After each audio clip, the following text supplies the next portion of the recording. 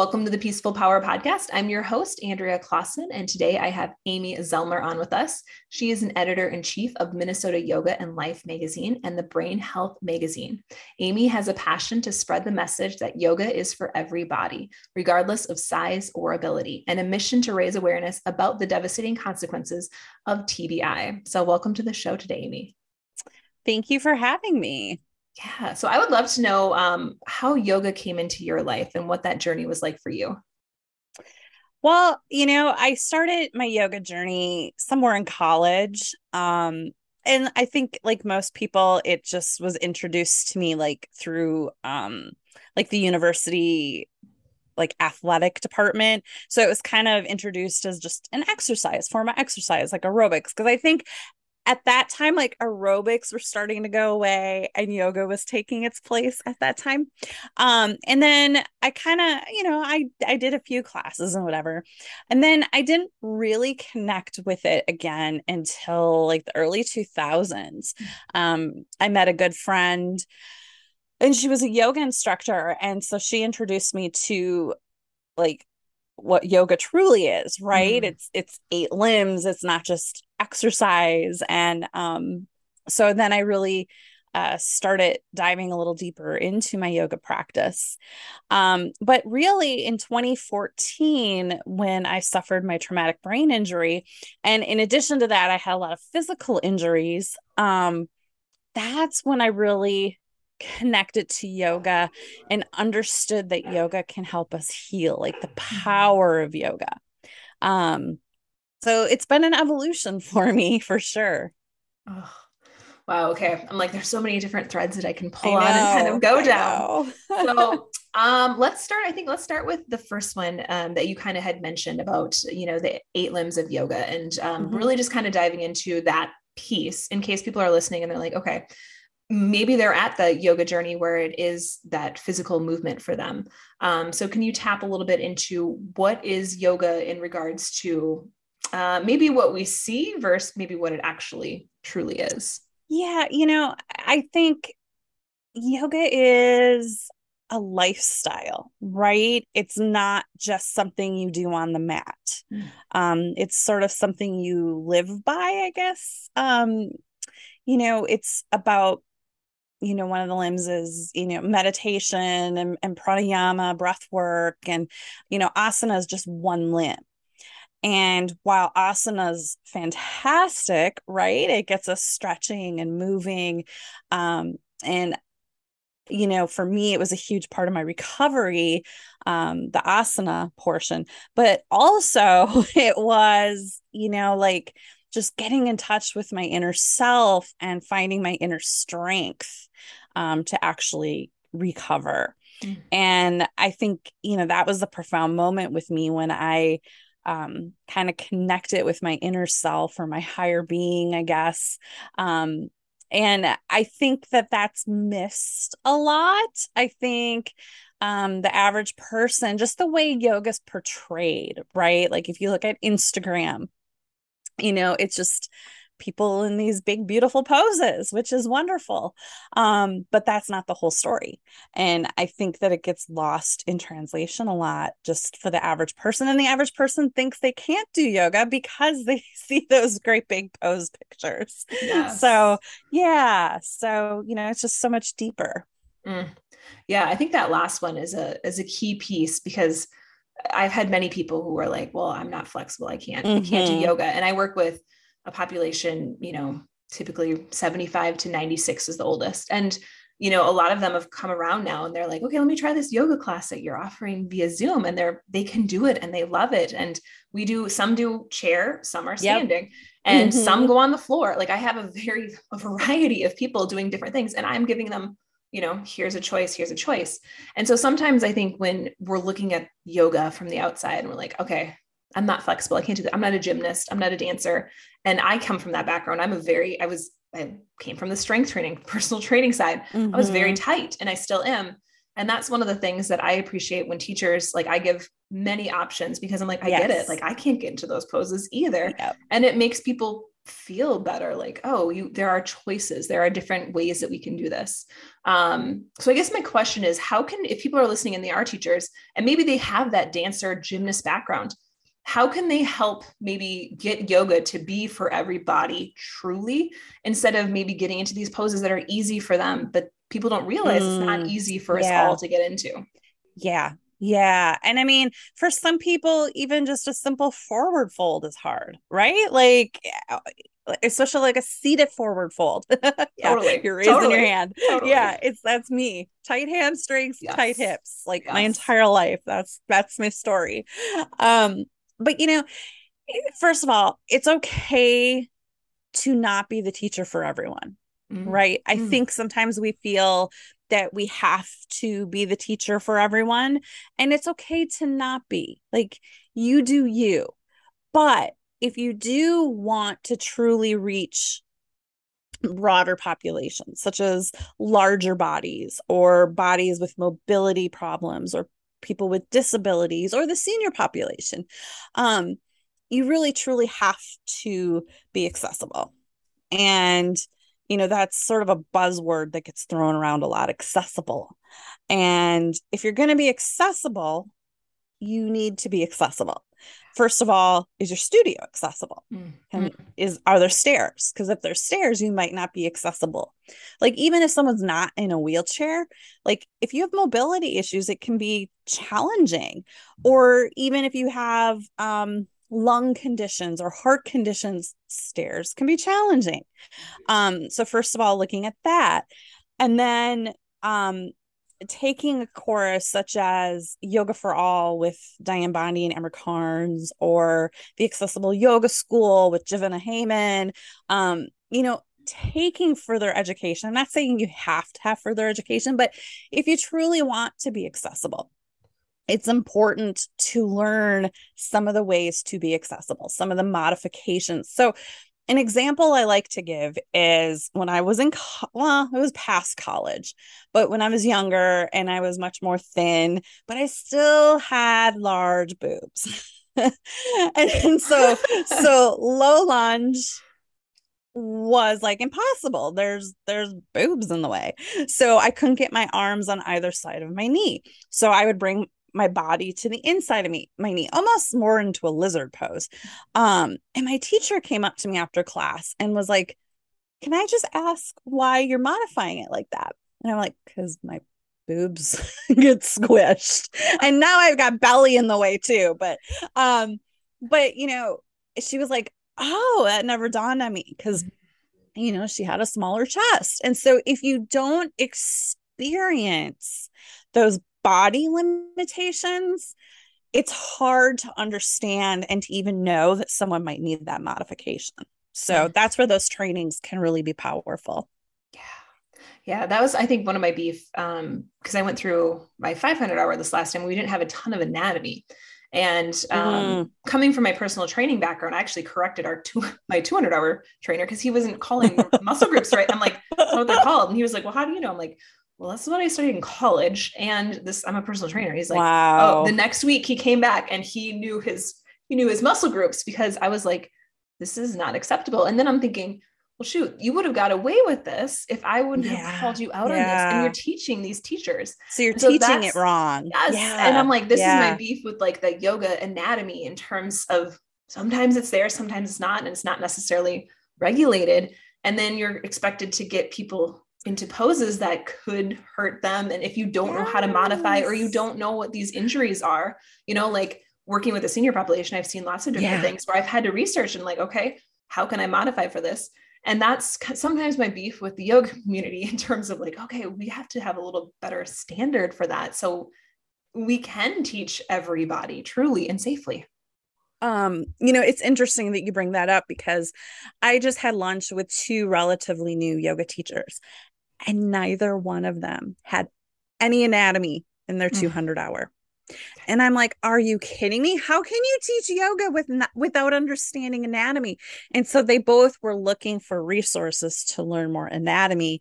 And I'm just like, I'm just so thankful my 200 hour was a lot of anatomy. Mm. And while it was challenging at times to memorize things, I'm so glad that I had that, because like I'm fascinated with the body. I want to understand how it works. I'm very much with a brain injury, I'm very much into the neurology of things. And so like the brain and the body and how it's connected, and like I kind of geek out on that stuff, and it makes me really sad to hear that people aren't getting any anatomy in their 200-hour, and like it should be required, like that should, like I just don't understand how that's getting missed. Yeah, I mean that's like with my 500. I was like, we didn't do any. Like 200-hour, we had a little, but the 500 we had none, which is again, I'm like that should be like even more in-depth anatomy in my opinion. Like if you're going to Right. be going out there. And so that's one where I'm like, okay, there's a missing link, I think that I Yeah. don't have any resources per se where people can go because I was just signed up for a prenatal course online to get more certification knowledge about that. And I was like, well, this isn't right. Like, that's not, she called it dialysis recti. And I was like, oh boy, like we're not even naming the thing is right. And I'm like, Oh, this is cringy to me. And I'm like, oh, especially as the the teacher teacher. trainer teacher. Yes. Yes. Yeah. You're just like, oh man. So yeah, that's sometimes my like, oh, do you have any resources if people are like any anatomy or people that you've maybe met Yes. locally from your magazine? I so I do have one resource. It's called Anatomy Bites. And it's Libby Hensley, and she is a PT and a yoga teacher. So like she's got the knowledge. Oh, And nice. every month you get, I'm totally giving her a little commercial here. I get nothing out of this. But every month you get a module on a particular part of the body, like rotator cuff or hips. And she gives a pretty in-depth lecture on the muscles and the joints and all that. But then she kind of like she gives you the high end, but she also kind of dumbs it down for you, right? And then she does a 1 hour practice targeting that part. Oh my gosh, I And love it. I love it. I look forward to that every month. I'm gonna check that out myself because I'm like, Hi, that's one Libby. where, yes, I was like making sure that you just stay on top of it too, because it's easy to forget Yeah. or, And like, I think the average yoga teacher doesn't have like a medical background, right? So like you wouldn't know right. all this stuff. And like I said, I had great anatomy in my teacher training, but this is a great refresher just every single month. And I work mostly with the TBI population. We do a lot of chair yoga and gentle yoga, and they love learning the anatomy. I So love it. like in class, I don't necessarily teach anatomy, but I teach like in tree pose, make sure we're not popping our hip out, because over time that can cause damage. And so, like just little things like that to make people aware. And I don't think that's done enough in yoga either, especially just in like your traditional studio classes. But just keeping people safe, because it's so easy to injure yourself in yoga if Yes. if you're not doing it right. Yeah. Yeah. That's where I always tell, like I have a friend who's a yoga teacher and she just sat down to teach and she cracked her pelvis and it was just Oh, airy. I mean, she's vata and very airy and it just, and so little things like that where you're just like, how? And it can be because we don't have that stability. We have the yeah. mobility. We don't have that stability. So in teaching people why you need both. And that's something I like to throw into class too, for people to like know, okay, like I might be really flexible, but am I stable? So yeah. Yeah. Yeah. Well, I want to kind of switch gears into the TBI talk and Yeah. just, tell me a little bit about, your own experience with that. I actually had a yoga teacher friend who just had a TBI a few years ago, and is navigating that whole landscape as Yeah. well. So can you share a Yeah. little bit about your journey? Absolutely. So in 2014, I slipped on a patch of black ice. I live in Minneapolis, so it gets a little cold here in the winter.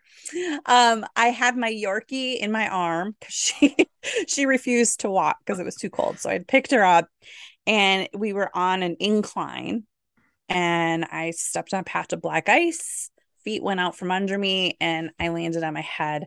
I also dislocated my sternum, tore muscles in my neck and Oh, abdomen. Like, I mean, it was a lot. And mm, so I had no idea. I knew right away when I got up, I was not okay. Like my head hurt, I was seeing stars. Um, but I knew I probably had a concussion, but had zero idea Mm. what I was in store for. And it took me years. It literally took like 3 years to start getting better. And so that's why I'm so passionate about working with TBI people and helping to show them how yoga really can help us. And like I said, it's more than just the asana, and it's, getting into yourself and just knowing that you have the power to get through this, even no matter how awful it feels at the time. Um, so in my early days, well, the first few years, I had a lot of balance and dizziness. Mm. And so that was a struggle with yoga. And so yoga actually really helped me gain back balance. I Mm. mean, as you can imagine. And it did help with the dizziness. To this day, I was just watching something I had filmed and I fell over in pyramid pose. And I was like, oh, didn't see that coming today. Um, but it's a long journey. And unless you've experienced it, it's really hard. You can be as empathetic and caring as you possibly can be, but you still just can't put yourself in that person's shoes, right? Um, and I did the Love Your Brain teacher training as well, or certification. Love Your Brain is a beautiful organization that was started by Kevin Pierce, who was an Olympic snowboarder. Him and Shaun White were the big contenders. I believe it was 2008. Mm. And he crashed 2 weeks before the Olympics. Oh my gosh. And they were actually filming a documentary of a different kind at the time of his crash. And so that turned into a documentary called The Crash Reel. And I'm not totally sure where you can find it. I know it's out there streaming. So that's a really great resource if you know someone or you yourself have had a brain injury. It's a very well done documentary of Kevin's first year after a brain injury. So I've been involved with them, and we're still trying to get a studio in Minneapolis to come on as a partner. I'm like, what's up, Minneapolis? We have like hundreds of yoga studios. How do we not have one yet? So I'm working on that. But they offer free yoga to survivors and caregivers across the US at partner studios. It's completely free, and it's, I believe, I think it's a 6 week program. And they do it 4 times a year. They do it quarterly. So very beautiful program. Wow. Great resource. Yeah. And they also offer mindfulness, lots of mindfulness. And March is Brain Injury Awareness Month. So they do Mindfulness March. So you can go to loveyourbrain.com and sign up for that. I have a question I think this is an important topic too that you bring up, because often people with TBIs, they can be in your yoga class.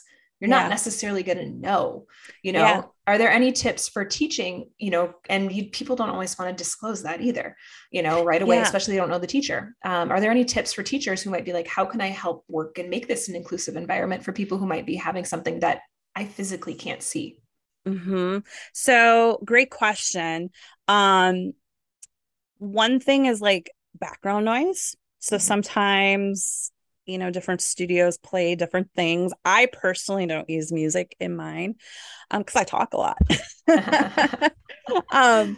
But background noise can be very distracting. And, I think we're seeing that with other neurodivergent people as well, right? Just having that background noise that can like distract you. And sometimes lights can be very challenging if you have light sensitivity. So like maybe you have big windows in your studio and they have light sensitivity. So maybe they need to turn their back to the window, right? Instead of looking into it. I know that was big for me for a while. And then also knowing some of the things that they might not be able to handle. So like a lot of TBI people have dysautonomic problems, like trouble regulating the heart rate and blood pressure and stuff like that. So inversions can be challenging. So I do our inversions. Typically we're at a chair. So down dog, our hands are on a chair, or we forward fold to a chair, so that we're not going into an inversion. Even child's pose can be uncomfortable for some people, right? Like it's a bit of an inversion, not a big one, but it's one we don't often think about. Some can't go fully supine, which that's me too. So I have to prop myself up. I put a block under my bolster and kind of like create a little angle, just so I have my head above my heart, and then I can get on my back. And again, just understanding not everybody can get down to the floor. And so a chair is an amazing tool. Like if you don't have chairs in your studio, like just a straight up folding chair, preferably with padding, because that just makes it feel a little better. But straight up folding chairs, just have a few of them in your studio that you can pull out to help someone. It's an amazing tool. And obviously you'd want to learn how to use it as a prop, so that you can help your student know how to use it as a prop. But it's an amazing prop. I mean, I can teach a class with people both in the chair, as I'm sure you can, in the chair, standing, and some people do like a hybrid, right? Yeah. They'll stand for part of it, sit for part of it. I personally don't like getting down on the ground. I have trouble on my hands and knees because I have a knee issue, but and that's the other thing, right? Like someone might come into your class, they recently had a knee or ankle or hip surgery, right? Like you can put them in a chair. They don't have to get on the floor. They don't have to have weight bearing. Now, would you go suggesting, so this is also where I'm like mindful of like not trying to like force people to use like a chair when I'm like, oh, this would really help. But sometimes people get a little in their heads about it and they don't want to be the odd person in class using this prop that no one else is using. How do you kind of go about that? Well, with my class, I make everybody start in a chair. So we all start there together. And then those who choose to stand or get on the floor, they are in control of that. But when everybody starts in the chair, we're all on the same playing field. So I like that. Yeah. And then my next question kind of is with TBI, and I've had a one-on-one client who's had many concussions, like had 3 or 4 in an 8-month span. And so what we were finding is, like meditation. And so we try to do some meditation because she really needs it, but it's really hard. It's really hard for her to slow down. And are there any tips for people who might have, TBI or maybe dealing with a lot of concussions of how to get into these practices when maybe they were easy, but they're not so easy anymore? Yeah. Yeah. And I think that applies to anybody. Very TBI. true. Because our minds can just race, right? It's hard to turn it off. And I think that's people's hesitation to meditation. Like, oh, I can't shut my brain off. Well, nobody can. Like, we're human. Even the best meditators still find themselves wandering, right? So I think I like a guided meditation where there's somebody telling me what to do at different times, or the meditation where maybe you ring a chime every minute, and that chime signals, okay, bring your thoughts back to your breath. That one works really good for me. I have just a recording, and every minute for 15 minutes, a chime rings. And so if I am wandering with my brain, it's like, oh, bring it back.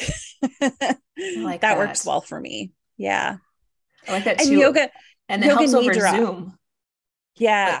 To make sure, yes, I'm still here. That way people don't have to kind of peek and see if you're still there, that 1 minute chime. And yes. Yeah. You didn't freeze. And Yoga Nidra, I think, is powerful for anybody, but I know Love Your Brain is doing a lot of Yoga Nidra. There's a lot of research on it, that it's actually quite helpful after brain injury. So that's amazing. Yeah. That's amazing. And again, that's kind of a guided thing, right? Like there's kind of someone guiding you the whole time, so it feels safe. Yeah. Oh, I love that. Well, I want to know a little bit more about Minnesota Yoga and Life and the magazine and how that came to be, and what you kind of do with the magazine, how often it comes out.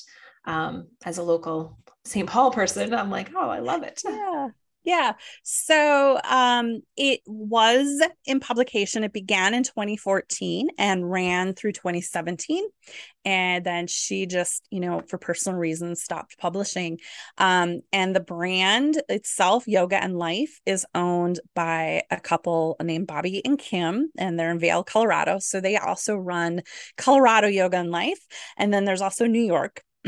um, but I was approached by Bobby and Kim last summer with the opportunity to purchase the Minnesota assets. And I was like, I don't know. Um, and the more I thought about it, I was like, okay, I think this is my next step because I was trying to figure out most of my time had been spent in the TBI world. I've written several books. I started a magazine, the Brain Health Magazine, in the TBI world. Um, and I was like, okay, this is the direction I need to go. This is my next step. Um, and so I did. I moved forward with it. And my first issue came out April of 22.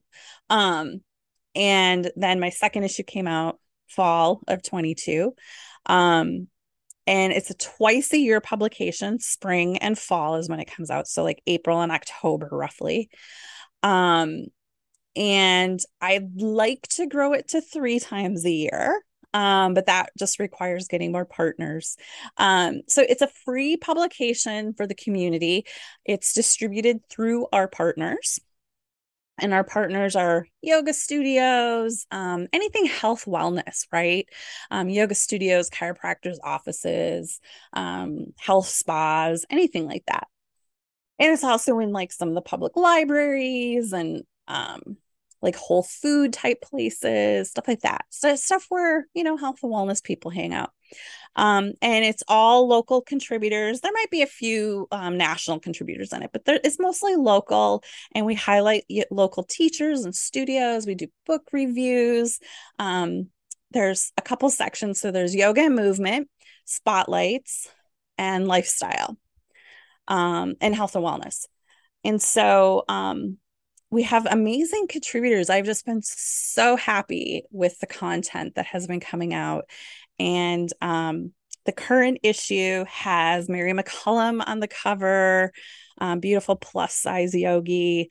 And our first issue had Erica Jones on the cover, beautiful Black woman. So I'm just really trying to encompass inclusivity on the cover, showing all different body types, all different colors, and just different abilities, right? Like it's not a one size fit all program. So just showing diversity. I love that. Yeah. Oh. Well, what inspires you to kind of get the message out there, and what kind of inspired you to really want to share? And I'm sure you have probably a large network of local people, and it's a lot of work. It is a lot of work. And when I first took this on, I'm like, I don't know anybody. Like, I was not connected in the yoga world at all. I was a photographer for 20 some years. So, like, that was my world. So it was a little intimidating. Mm-hmm. Um, and so I did a cover model call for the first issue because like I had no idea who to pick for the cover. Like I didn't know anyone. So that's how I met Erica. And then she was, little did I know how connected she was in the community. So she was amazing at helping me connect with people. But the studios who had previously been part of it were like, oh, we're so glad it's back. We're so happy to have it here. So I have really been very warmly embraced by the community.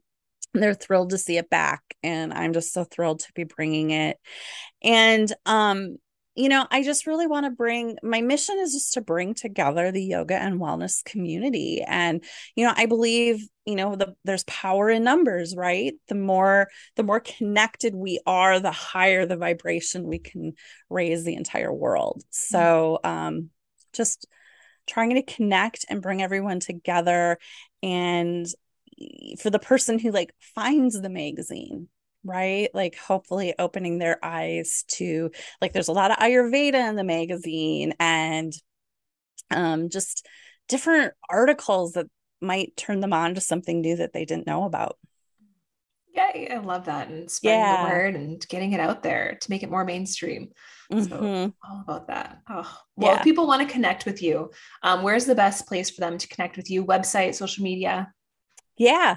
So the website is MN, like Minnesota, mnyogalife.com and MN Yoga Life Mag on all social media. And I'm Amy Zellmer on all social media.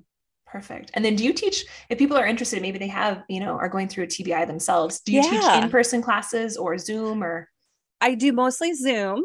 And so that's through Patreon. I have a Patreon account. So patreon.com/Amy Zellmer is where they can find me. Perfect. Make sure I put that in there as well. Well, I just have one final question. I always like to have a weekly challenge for the listeners. And then when I have a guest on, I have you throw out the challenge to everyone. So what would you like that challenge to be for everyone this week? How about we commit to practicing every day for just 1 minute? Ooh, I love it. It just has to be a minute. People think that yoga has to be like an hour asana practice, but it just has to be a minute. Maybe you spend a minute doing an asana. Maybe you spend a minute meditating. Maybe you just spend a minute breathing Mm. or doing mantras, I am, beautiful, I am smart. But just committing to every day for a week, just 1 minute I love and it. just I love see it. how easy it is. Yes. And a new one. We haven't had that one before. So thank you. Awesome. Well, thank you so much, Amy, for coming on and sharing your wisdom with us. I know I have a lot of notes here, and I'm going to make sure I put those in the show notes as well because they're great resources that you shared. So thank you. Thank you. And everyone, go out there and spread your peaceful power.